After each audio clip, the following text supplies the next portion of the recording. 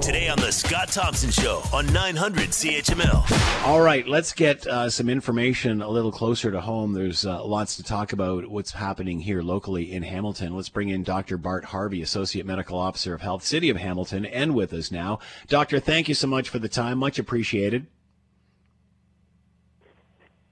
Hi, Scott. Bart here.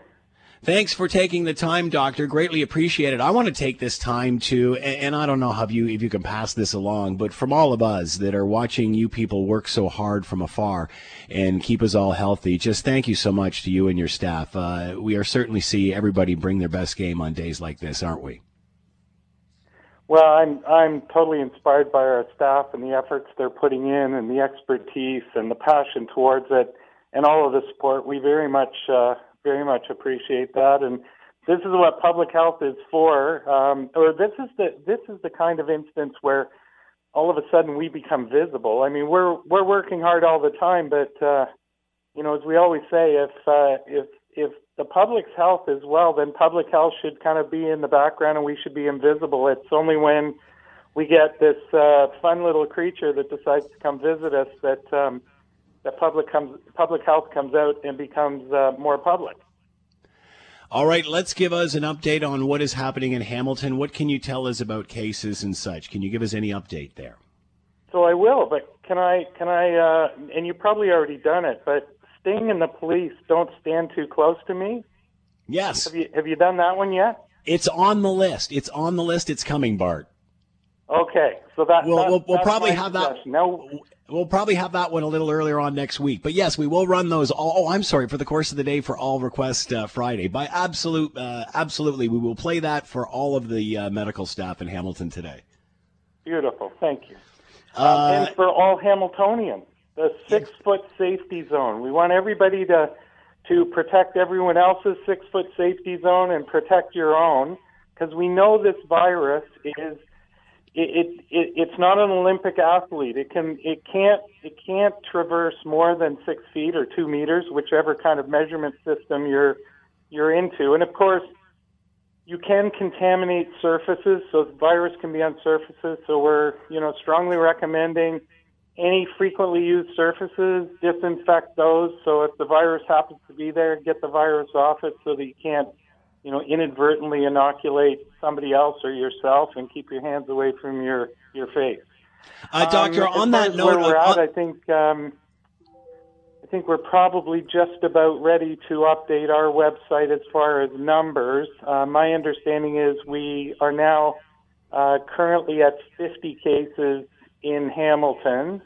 The vast majority of these folks are they're definitely ill. They're ill like a respiratory illness. They're self-isolating at home. We've started to clear some of the earlier cases. They've gone through the 14-day period that's being required by the province, and they don't have a fever anymore. They're feeling better. So we're starting to, on our website, people will see the number for resolved. So those are cases that have now cleared. That's gone beyond 0, and I think on our first day we had 3, and each day we will have additional folks that our staff will reach out to, get a final update on how they're feeling and making sure that they're clear.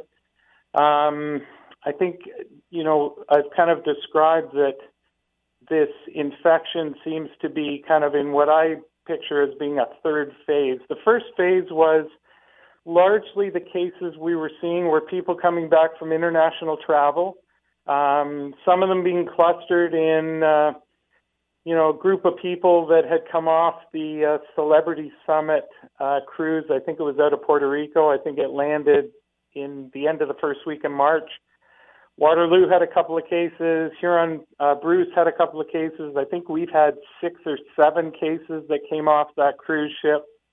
And then we kind of moved into the notion of people who were being diagnosed with the infection who had connections. A lot of them were family members. We know, we've known since December, the word out of China was a lot of the cases in China were clustered in families. And what we know about this virus is it takes prolonged close contact to be infected. So it's not just kind of like, oh, I passed them in the aisle in the grocery store. While that might be possible, that just doesn't seem to be consistent with what we're seeing. And then the third phase, which we're now into, is we're having a growing number of individuals, and I think it's understandable, as the virus kind of enters the community, the places where it's being transmitted and where people are picking it up, we no longer have travel history. We no longer have direct contact. So we're now seeing more and more individuals that we're deeming as, it was acquired through community transmission or community spread, which, again, we're totally used to because every year that's how influenza kind of comes to our community. The vast majority of what is it now, over 1,600 people in Hamilton this year have been diagnosed with a lab test with influenza. And the vast majority of them, if we went to ask them, do you know, were you in contact with somebody? They'd say, I have no clue, and we won't either. With COVID-19, we're now there too, that we're seeing, the virus is being transmitted in the community. People are, we still want people physical distancing. And really what we're trying to do is we're trying to slow down the number of people who get infected so that we don't find ourselves where Italy is, that, we want to spread out the number of people who ultimately are going to get infected with this virus, but we want it to happen in kind of a controlled fashion so that our colleagues in the hospital and the rest of the healthcare system, that finite resource can provide support, provide care, and not be overwhelmed by massive numbers of these folks. So that's why, people doing their own thing, washing your hands 20 seconds, warm soapy water, keeping that 6-foot safety zone to not let the virus have an opportunity to jump from one person to another so that we can try to slow down the number of infections, try to keep it within controlled numbers. But we know and we expect, nobody knew this virus, so none of us had immunity to it. And we know that for individuals and for communities to be able to fight off viruses, we don't really have effective medications. So we don't have a vaccine at this point. So, we need people to get infected with it so that both individually and as a community, we can build up strength and build up the ability to fight it off.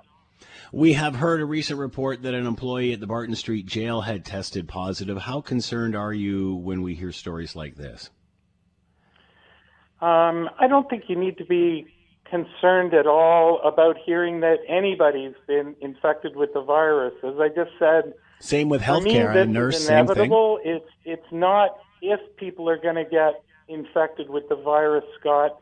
It's how many in how short a period of time. The concept of elongating the curve, or more frequently people talk about flattening the curve. For me, it's both things, is that notion of spreading out the number of infections.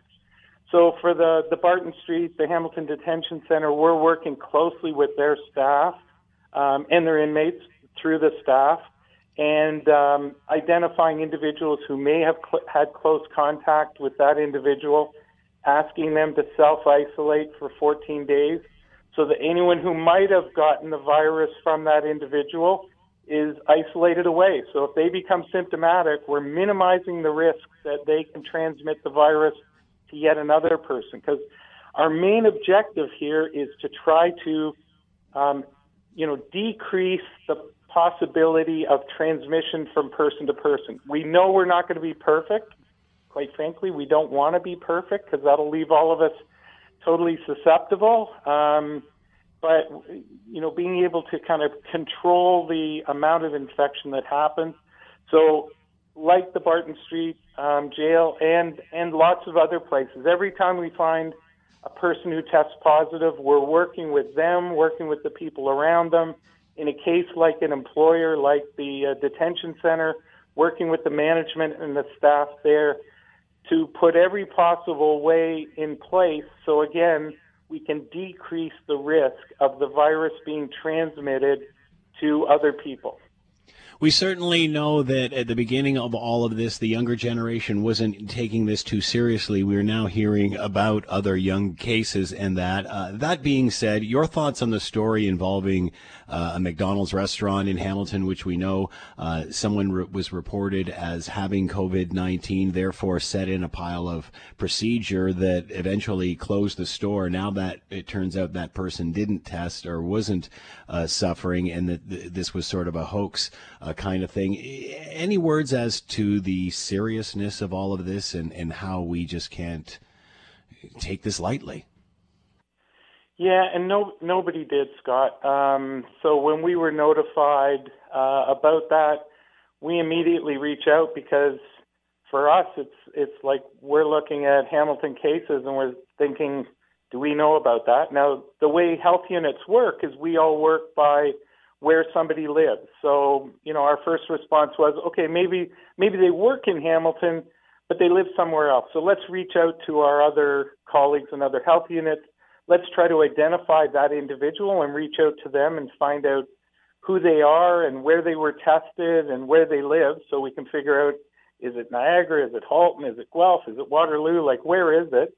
And then I think as we went through our usual processes and to try to identify, again, as I've alluded to with the Barton Street Jail, even an alleged positive result like this one initially was and was for a couple of days, certainly the employer being a food provider, an international food provider, they assumed that the information they had was correct and they moved and took actions again that were totally consistent with reducing the ability or the probability that the virus could be transmitted. So the possibility that other coworkers had been exposed and they might be incubating the virus and in a few days they might be able to transmit it.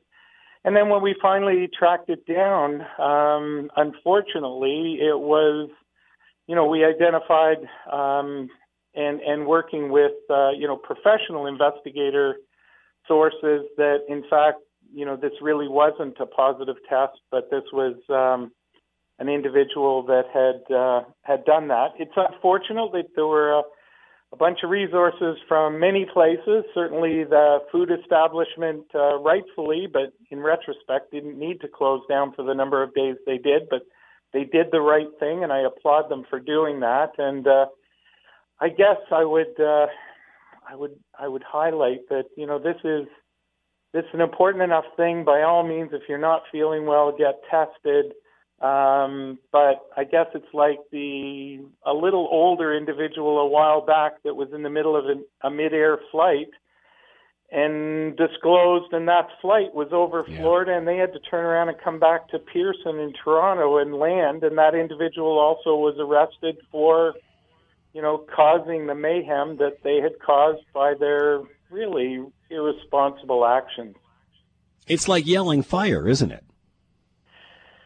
Well, fortunately, nobody ran. So I think the notion of yelling fire in a movie theater, people's natural reaction is to move as quickly as possible to the exits, and you run the risk that others around will be injured.